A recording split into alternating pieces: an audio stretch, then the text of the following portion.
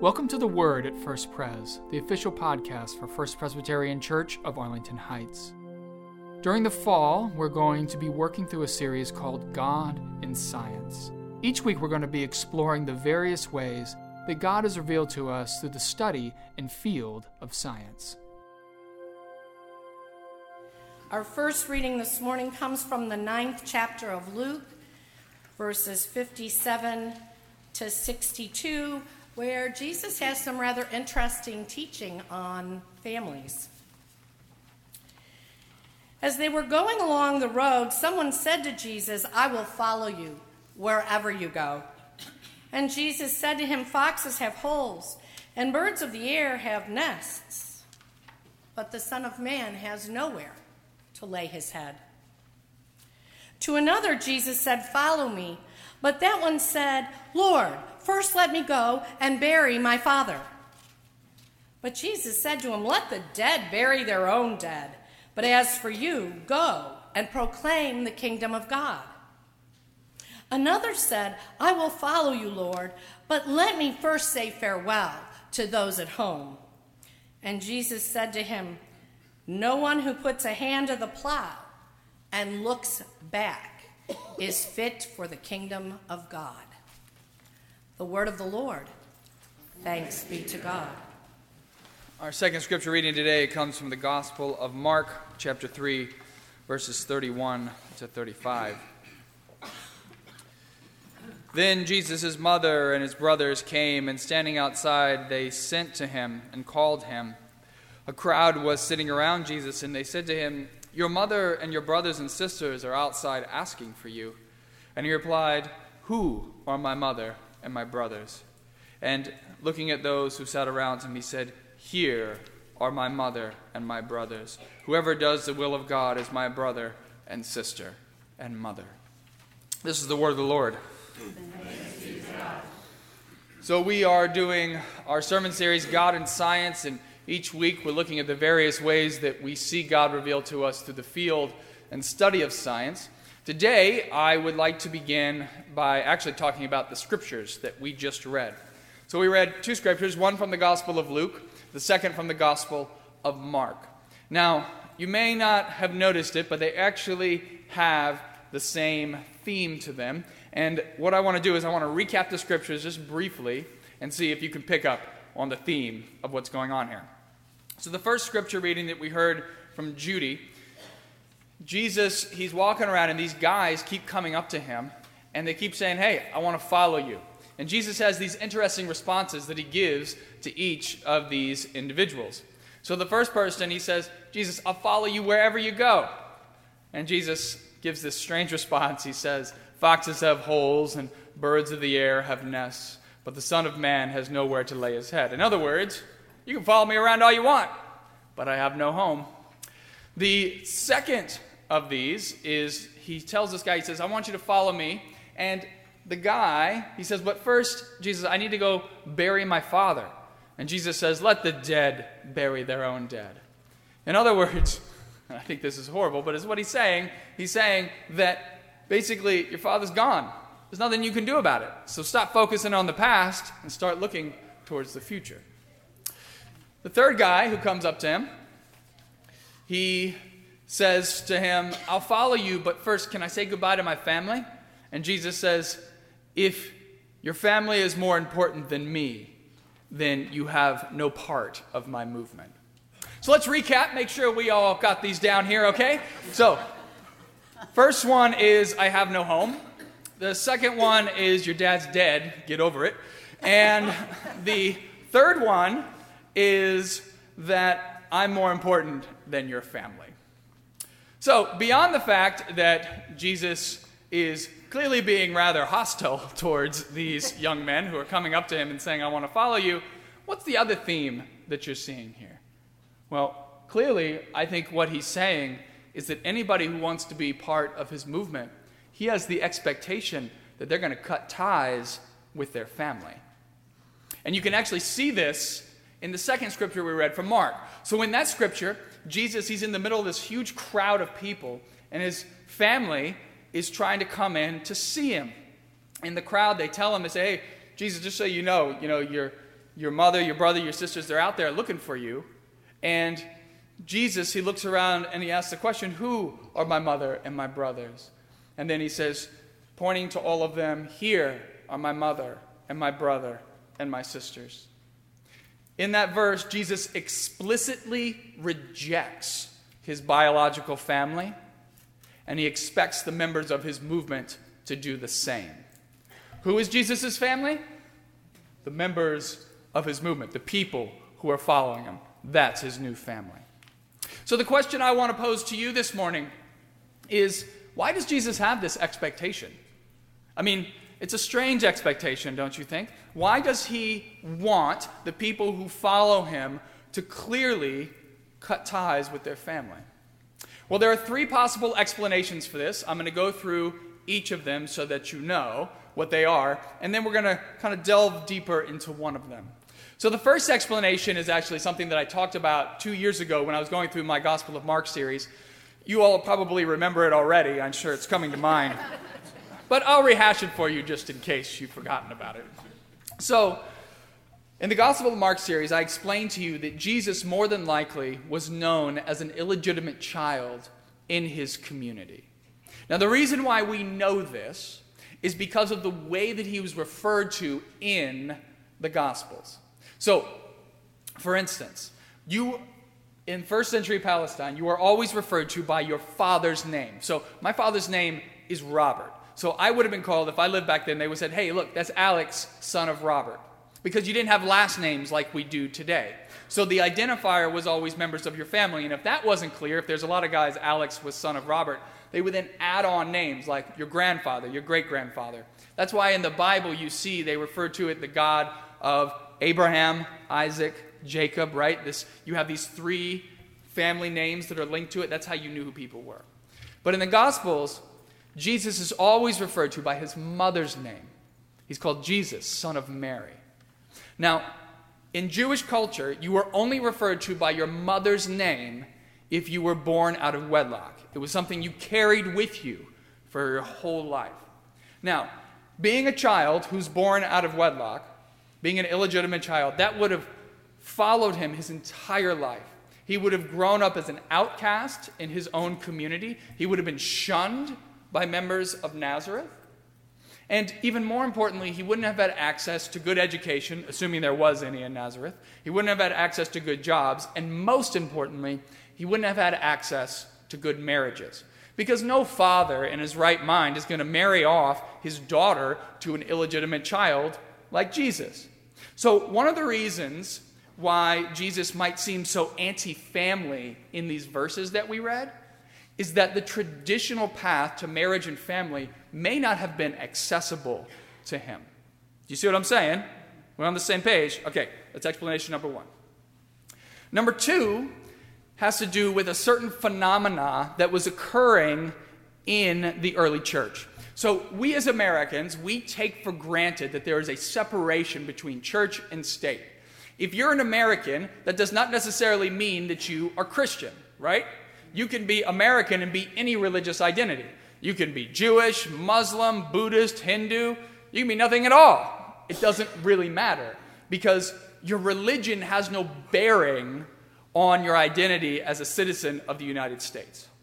But in Jesus' day, that was not the case. In Jesus' day and time, your ethnic identity was part and parcel with your religious identity. So let me give you an example. Let's say you were ethnically Greek during Jesus' day. What that meant is that if you were ethnically Greek, you were going to worship the gods of the Greeks. And if you were ethnically Jewish, then you were going to worship the gods of the Jews. Right? Do you understand what I'm saying? So your ethnicity defined your religious identity. You could not take them apart like we do today. So if you got in a time machine, you went back in time, you go to first century Palestine, and you walk around and you ask somebody, what's your religion? They would have no clue what you were talking about. Because there was no such thing as a religion, right? You didn't have that. You were ethnically whatever you were, and those gods just came along with it. And that's why scholars often say that Christianity is the first real modern religion. Because when Jesus came along, he said, well, if you want to be part of my movement, you just have to believe certain things. It didn't matter what your ethnicity was at all. You see what I'm saying? You following me so far? So your ethnicity when you're with Jesus doesn't mean a thing. And this had huge repercussions, huge consequences for these people who followed Jesus. Because what it meant was that if you rejected the religious part of your identity, you were rejecting your family. Because you couldn't separate them out. Like today, right? You could say you can be Italian and not Christian, right? But back then, you couldn't separate those two things out. You can't hold one up and reject the other. If you reject one part of it, you reject the whole thing. And so what we're reading in the Gospels could be a reflection of the fact that the people who were converting to Christianity literally had to turn their backs on their families in order to do this, because they were literally leaving behind their families of origin. You follow me on this? All right, that's explanation 2.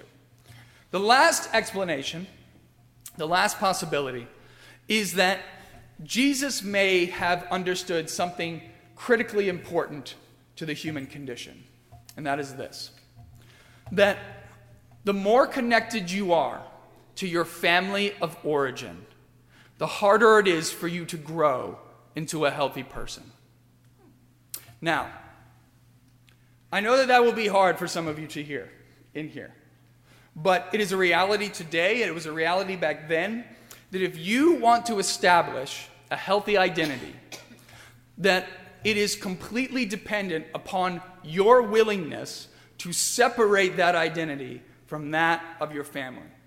In some circumstances, the only way that you can become a healthy person is if you sever the connection with your family and you make your own way in the world. Now, for those of you who grew up in very healthy families, you might be sitting there saying to yourself, that doesn't make any sense. Why would I completely reject and leave behind these people who have given me everything? Is that what some of you are thinking? Okay. If you're thinking that, I want to get a little deeper into this, because this is a hard thing for us to understand, and I want to tell you a story about a woman named Ellen Baxter, and I think that her story is going to help us to understand why Jesus requires for people who are part of his movement to reject their family and leave them behind. So, Ellen Baxter, she was a student at Bowdoin College in the early 1970s.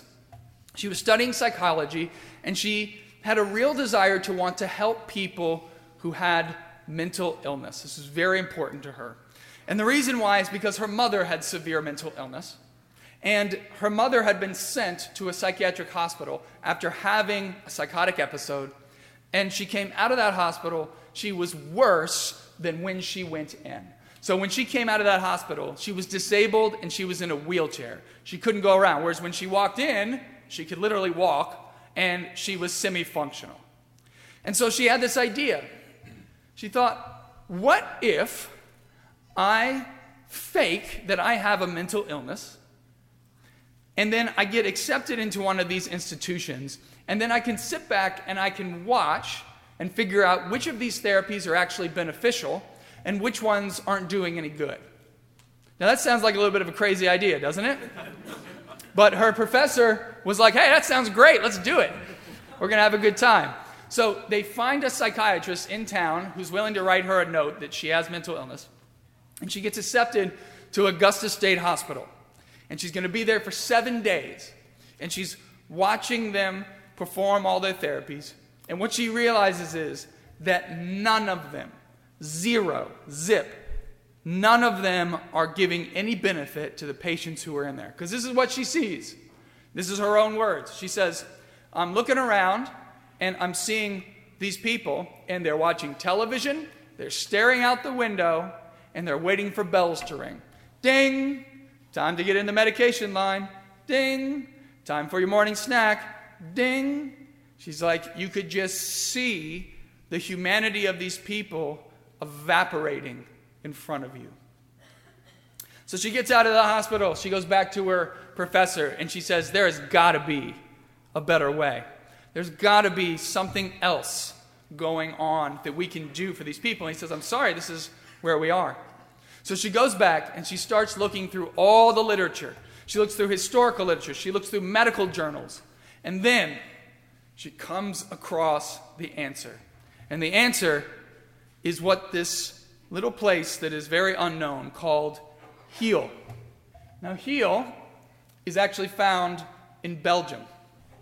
So Heel, we would pronounce it Giel, but it's actually pronounced like healing. Like that's how we say it. Heel is this little town in Belgium where the villagers in this town, they manage and supervise the mentally ill who come to their town. These people literally have the mentally ill live with them. And these villagers, by the way, they are not psychiatrists, they are not psychologists, they're just normal people like you and me. Now, Ellen Baxter, she was floored by this because she could not believe that these people would willingly accept people with very severe mental illness into their homes to live with them. And this wasn't for a short period of time either. These people would live with them for decades, often. Now, apparently, this tradition began back in the early 7th century with Saint Dymphna. Now, Saint Dymphna, she was apparently martyred in the town of Heel. And what happened was, after she was martyred, people from all over Europe, they started to come to this little town to seek healing for their mental illness.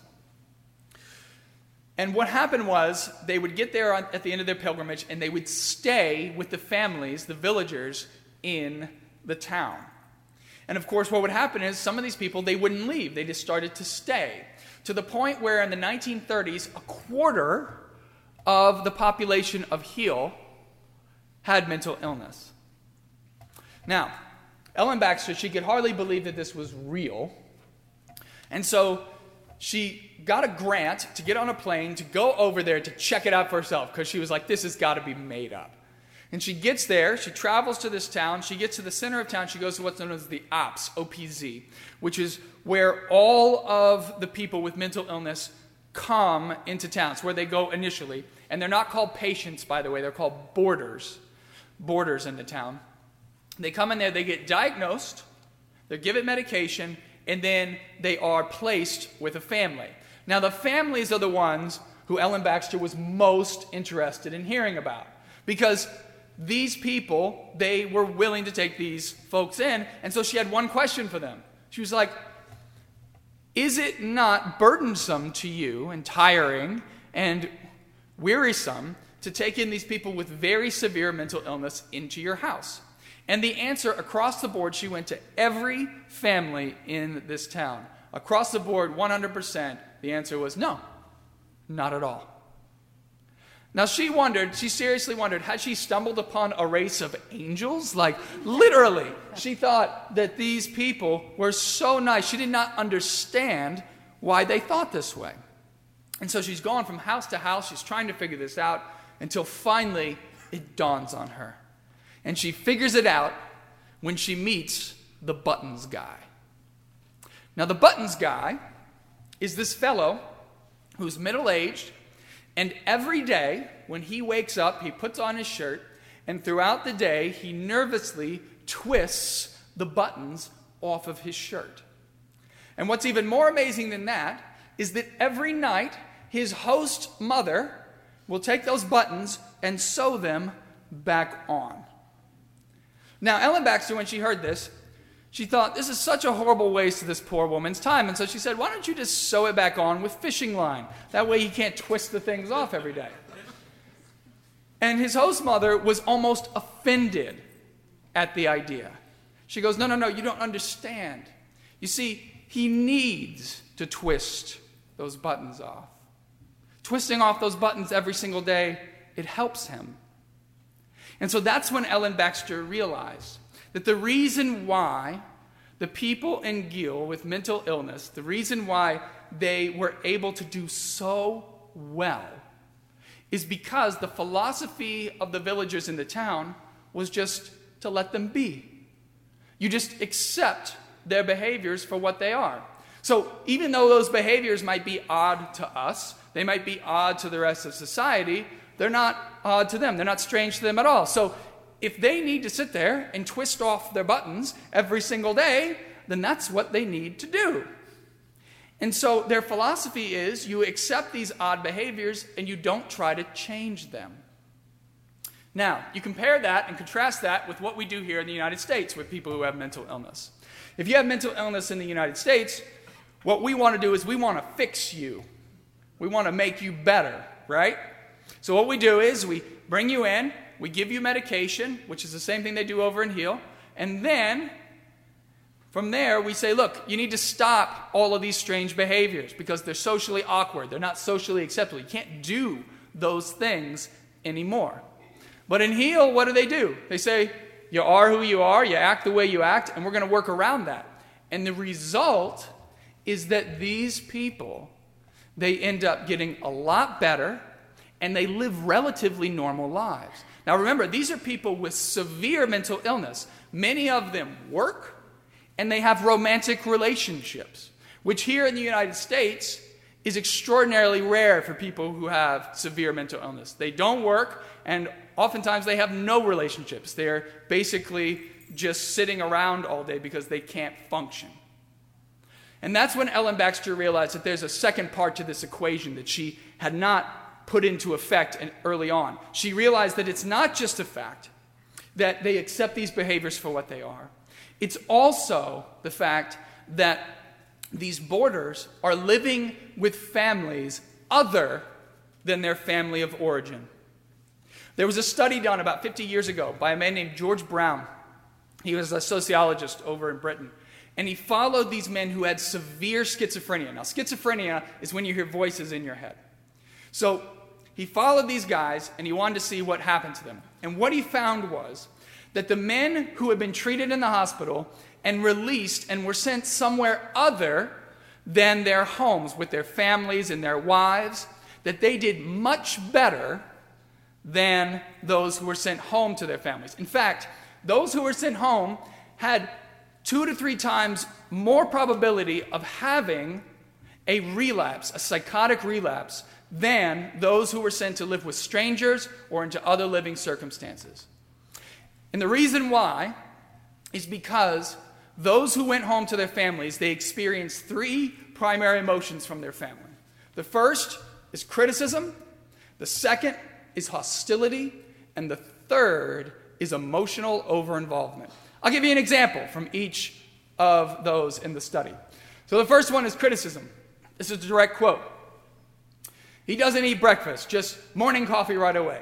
Coffee, coffee, coffee, coffee, smoke, smoke, smoke, coffee, coffee. And then this is in parentheses, with a tone of clear dislike of the fact that this is what his son is doing on a habitual basis.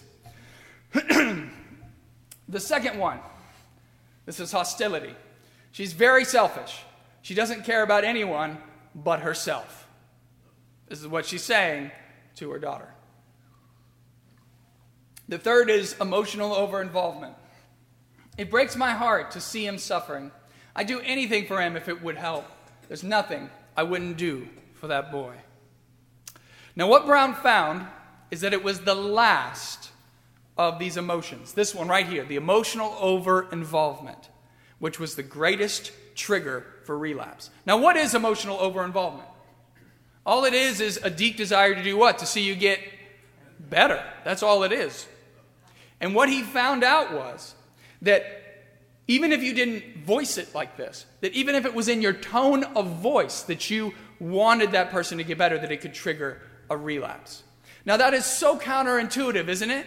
Because you would think that if you go home and you're with people who love you and want you to get better and want to see you recover, that you would actually do better. But the opposite is true. The more you care and the more desperately you want someone to change, the irony is the more you prevent them from doing so. I'm going to say that again because that's so important that you hear this. The more you care, the more desperately you want someone to change, the more you cause them to actually stay exactly as they are.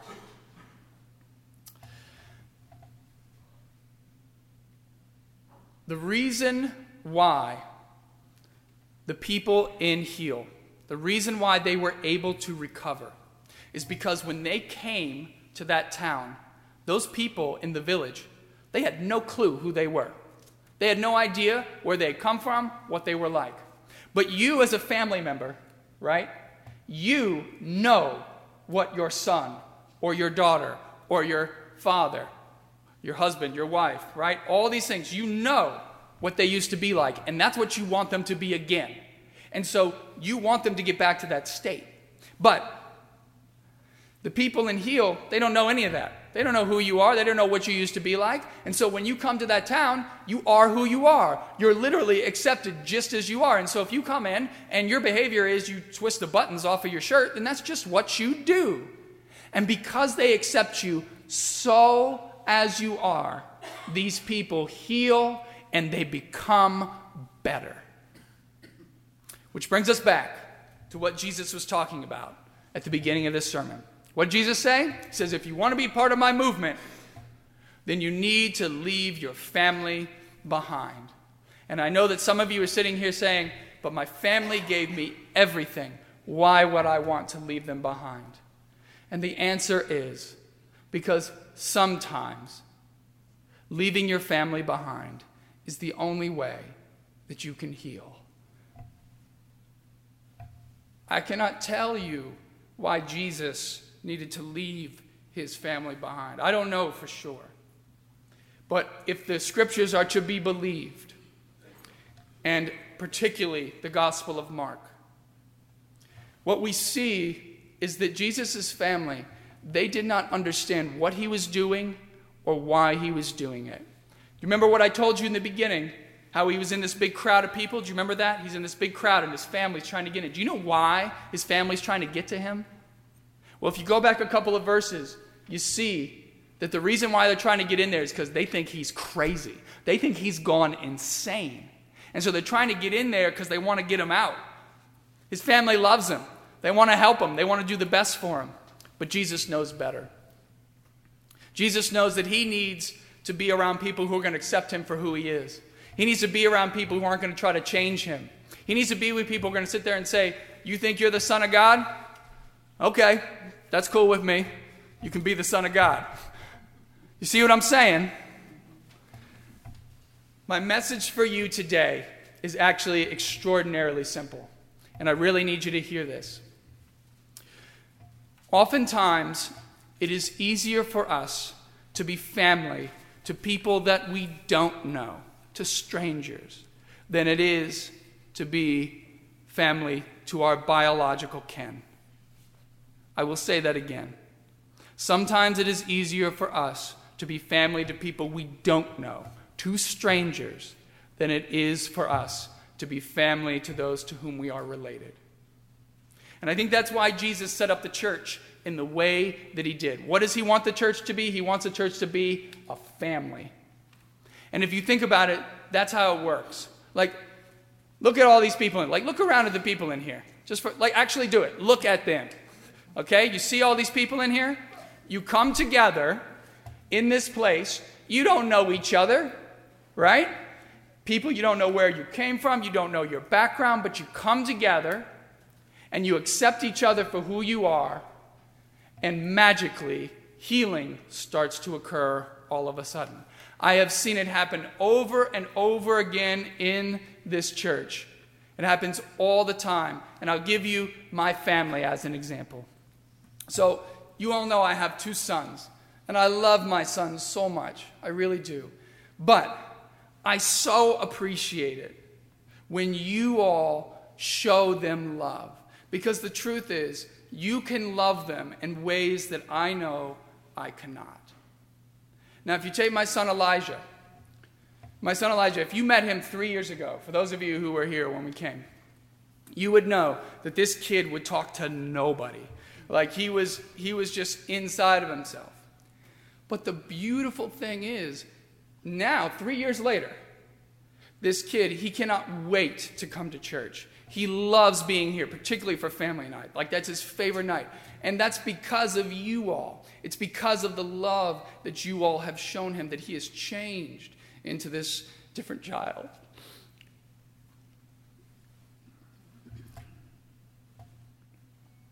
And I appreciate that. I really do.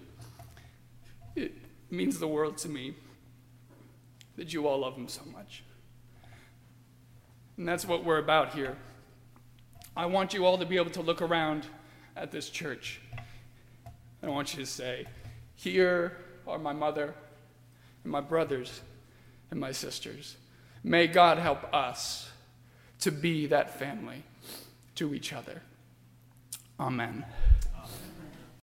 Thanks for listening. And if you want to learn more about First Presbyterian Church of Arlington Heights, please visit www.fpcah.org for more information on service times, directions, and to learn more about the First Pres family of faith.